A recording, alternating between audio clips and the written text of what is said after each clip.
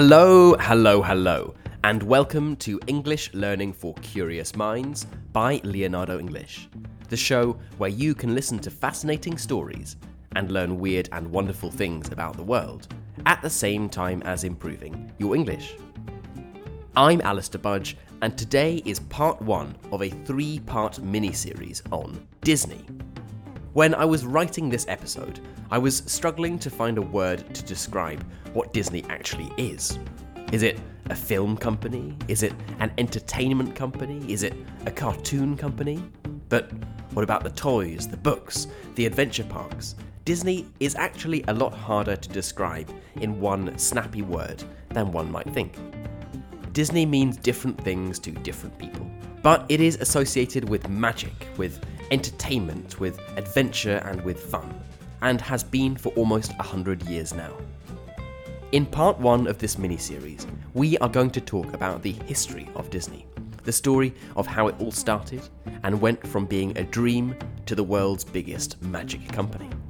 In part two, which is going to be available exclusively on the website, leonardoenglish.com, we'll talk about the business of Disney, of some of the reasons that it is such a powerful, successful company, because that also really is a fascinating story. And finally, in part three, we'll talk about the magic of Disney, of some of the emotional reasons that it works, and how a Disney story all fits together. You can, of course, listen to them independently, but they will be even more fun when listened to in sequence. Before we get right into that though, let me quickly remind you that you can get all of the bonus episodes, plus the subtitles, the transcripts, and the key vocabulary for this episode and all of our other ones over on the website, which is leonardoenglish.com. This is also where you can check out becoming a member of Leonardo English and join a community of curious minds from all over the world, doing meetups, exchanging ideas, and generally improving their English in a more interesting way. So, if that is of interest, and I certainly hope it is, then the place to go to is leonardoenglish.com. Okay then, the history of Disney. Our story starts in Chicago in 1901 with the birth of Walter Elias Disney, otherwise known as Walt Disney. From a young age, he was a keen artist, and when he was just 18 years old, he got his first job as a commercial illustrator. His first few years of work weren't filled with any notable success. He was actually laid off. He lost his job, then started his first business, but that didn't really go anywhere. When he was just 21 years old, he set off for the west coast of America, to California, to seek his fortune. Disney's first hope, reportedly, was to be a live-action director, not a cartoonist, and to have a shot at achieving his dream, he needed to be in Hollywood. His older brother and future business partner, Roy Disney, was also there, recovering from tuberculosis. A few years prior to arriving in California, Disney had created a series called Alice Comedies, which were short films about a girl in an animated cartoon world. It was loosely based on Alice's Adventures in Wonderland, the 1865 novel by the English author Lewis Carroll. They were a mixture of cartoons and live-action films. You can still find a lot of them on YouTube. Just search Alice Comedies, and you'll see where it all started. Going back to our story, when he arrived in California, he looked for companies that would distribute these films, companies that would pay him for the Alice series. And it didn't take him long to find one. He arrived in California in July 1923, and by October, he had found a distributor, M.J. Winkler Productions. The distributor agreed to pay Disney $1,500 per reel of film, today's equivalent of around $23,000. And it was this money that acted as funding for the company. Together with his brother Roy, Walt Disney formed Disney Brothers Cartoon Studio in 1923. Walt was the artist, the creative one. Roy handled the business side of things. The money they made from the distribution company meant they were able to hire other illustrators, and the company started to grow. One thing that is important to remember is that actually creating a film was very expensive, and cartoons, animated films, were even more so. Every scene needed to be drawn by hand. You needed lots of people to do it, and this made them very expensive to make. Nevertheless, by 1927, Walt Disney had decided that he wanted to go full-time into cartoon making, and he created a character called Oswald the Lucky Rabbit. In the first year, he produced 26 short films with Oswald the Lucky Rabbit. His studio would make the cartoons, then they would be distributed by a company called Universal Pictures. When Walt Disney went back to Universal Pictures for more money to continue making the cartoons, he realized that something terrible had happened. Universal Pictures, the distribution company, in order to try to save money, had gone directly to Walt Disney's illustrators, his employees, trying to cut Disney's studio out. Surely they can't do that, the young Disney must have thought. Oswald the Lucky Rabbit is my creation. Someone else can't just make Oswald films without my permission. However, looking closely at the contract, Disney realized that he didn't actually own the rights to Oswald. Universal Pictures did. There was nothing that Walt Disney could do. This was a tough lesson for young Walt, but it was to be a valuable one.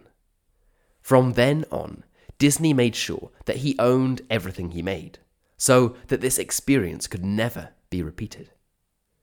As he couldn't use Oswald, Disney had to come up with a new character, a character that you will no doubt now be familiar with, Mickey Mouse. Mickey Mouse's first breakout appearance was in the 1928 film Steamboat Willie, which was one of the first sound cartoons.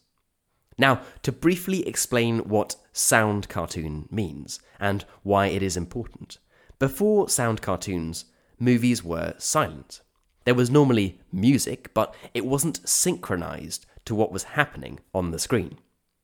With a sound cartoon, what you heard reflected what was happening on screen.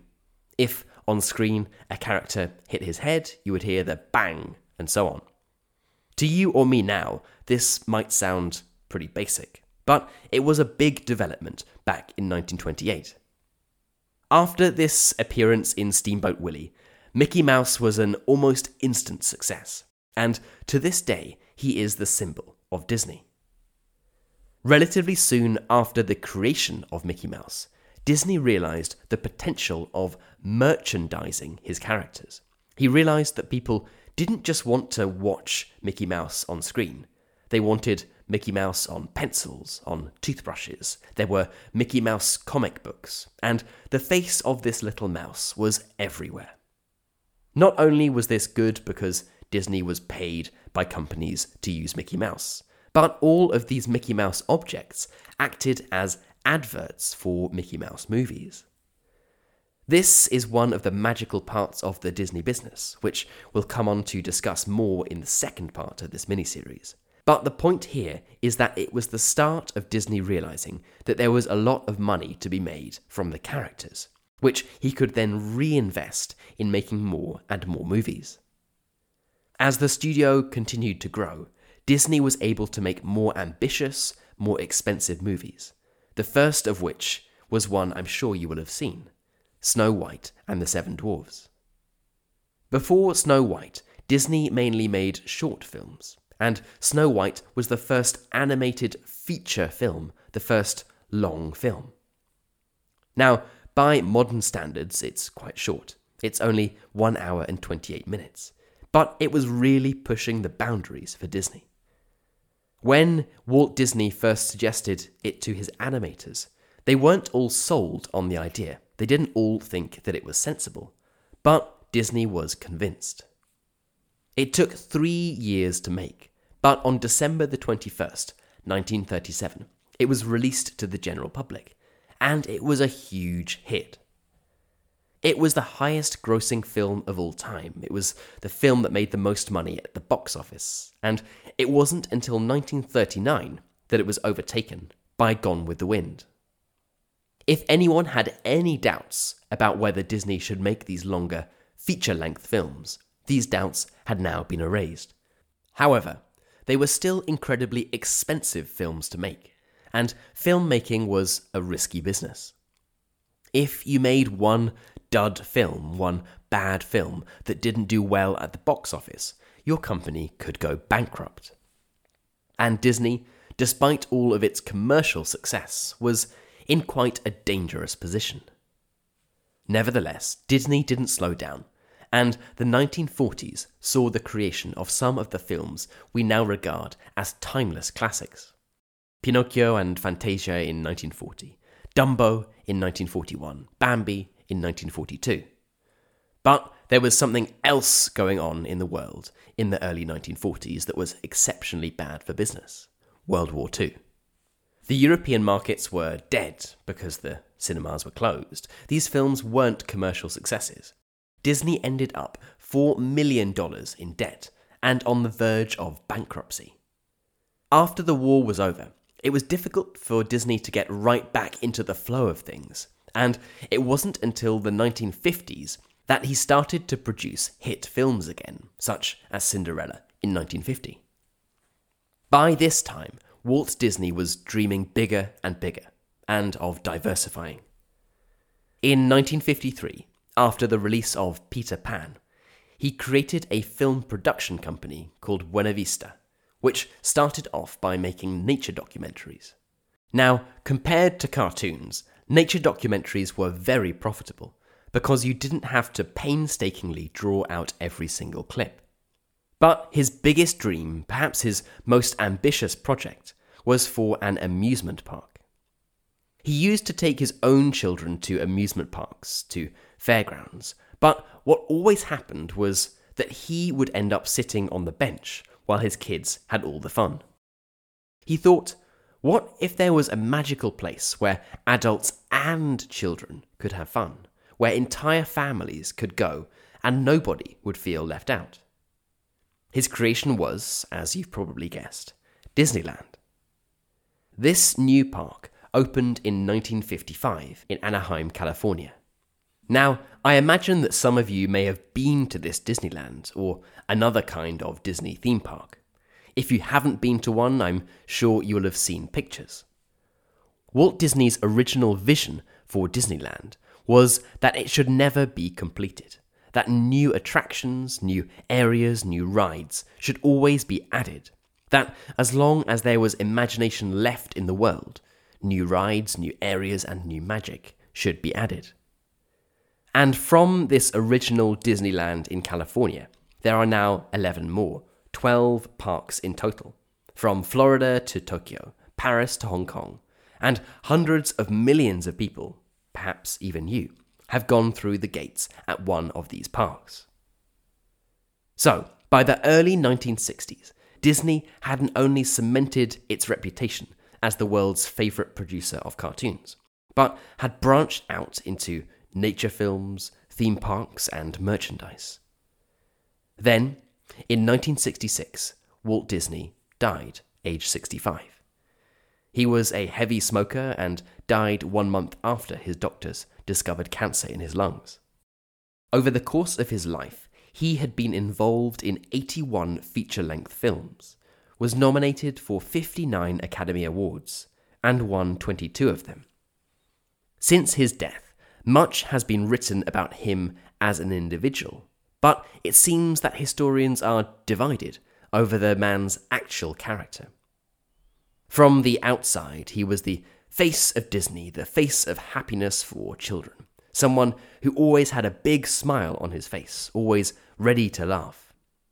But reportedly, he was very shy and embarrassed in public, and he only managed by putting himself in a different public-facing character, almost playing a different role when he was Walt Disney of the Walt Disney Company, rather than just ordinary Walt Disney at home. Indeed, in a documentary that aired back in 2015, it was reported that Walt Disney told a friend, "I'm not Walt Disney. I do a lot of things Walt Disney would not do. Walt Disney does not smoke. I smoke. Walt Disney does not drink. I drink." So, he was painfully aware of the difference between what he was expected to be and his own true character. And, like after the death of any slightly mysterious but very famous person, all sorts of accusations came out about who he actually was. Since his death, he has been accused of anti-Semitism, of racism, and of being a manipulator of American culture. But his critics are far outnumbered by those who have a positive view on him, and he is considered above all to be the founding father of modern animation. Since his death, it's telling that nobody has even come close to achieving what Walt Disney has. After he died, his brother Roy took over, and the company went from strength to strength. Like many successful businesses, it was good at adapting. By the 1980s, the market for family films that had been Disney's bread and butter had started to diminish, and there was demand for teenage movies. Disney stepped up to the challenge, establishing a new company called Touchstone Pictures and starting to produce films for teenagers and young adults. Now, there are some names here that you might not have known were Disney films, such as Good Morning Vietnam, Pretty Woman, and Dead Poets Society. These were all Touchstone Pictures films, which was ultimately owned by Disney. But you wouldn't see any mention of Disney on the films. The company wanted to keep the Disney brand out of the picture, out of sight. And this is a strategy that Disney has continued to this day. Firstly, there are the films made by companies that are part of the Disney family, but most people might not be aware are Disney films, such as Armageddon or Pearl Harbor. But also, Disney has snapped up. It has bought up other production companies. It's bought up the rights to distribute other films, as well as TV channels. Now, the Walt Disney Company owns ABC, a broadcasting company, a news company. It owns ESPN, an American sports network. It owns cruise lines. It owns a subscription TV service called Hulu. And in the past decade, it has gone on a huge spending spree, a massive shopping trip, buying up Lucasfilm, the company behind the Star Wars franchise, and then in 2017, it announced that it was acquiring 21st Century Fox, another huge American media company. And coming back to the original family-friendly movies that Disney became famous for, it has continued to make smash hit after smash hit, breaking its own records and making more and more films every year.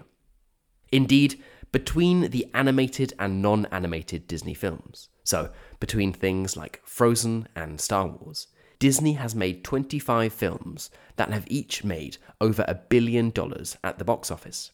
And that's before you take into account sales of merchandise, toys, pencils, comic books, computer games, and so on. We'll talk more about the actual business of Disney in part 2 of this miniseries, but the point to remember is that it is now an absolute giant and has tentacles that stretch far further than most people realise. If you look at the mission of Disney, it has changed a bit over the years, as would be expected, but it all comes down to creating happiness, to provide enjoyment and entertainment for people of all ages. And as far as that is concerned, it's hard to debate that the world is a lot more magical thanks to Walter Elias Disney. Okay then, that is it for part 1 of this 3-part miniseries on Disney. As a reminder, part 2 is going to be all about the business of Disney and how it has managed to create such a hugely successful commercial enterprise. That will be coming out exclusively on the website, leonardoenglish.com, on Tuesday. And then part 3 is going to be on some of the theories about why people love Disney so much, why it has such a universal appeal, why this isn't going to go anywhere anytime soon, and how a Disney story is created. So that is all to come. As a final reminder, if you are looking to improve your English in a more interesting way, to join a community of curious minds from all over the world, to unlock the transcripts, the subtitles, the key vocabulary, and the bonus episodes, like part 2 of this miniseries, then the place to go to is leonardoenglish.com. You've been listening to English Learning for Curious Minds by Leonardo English. I'm Alistair Budge, you stay safe, and I'll catch you in the next episode.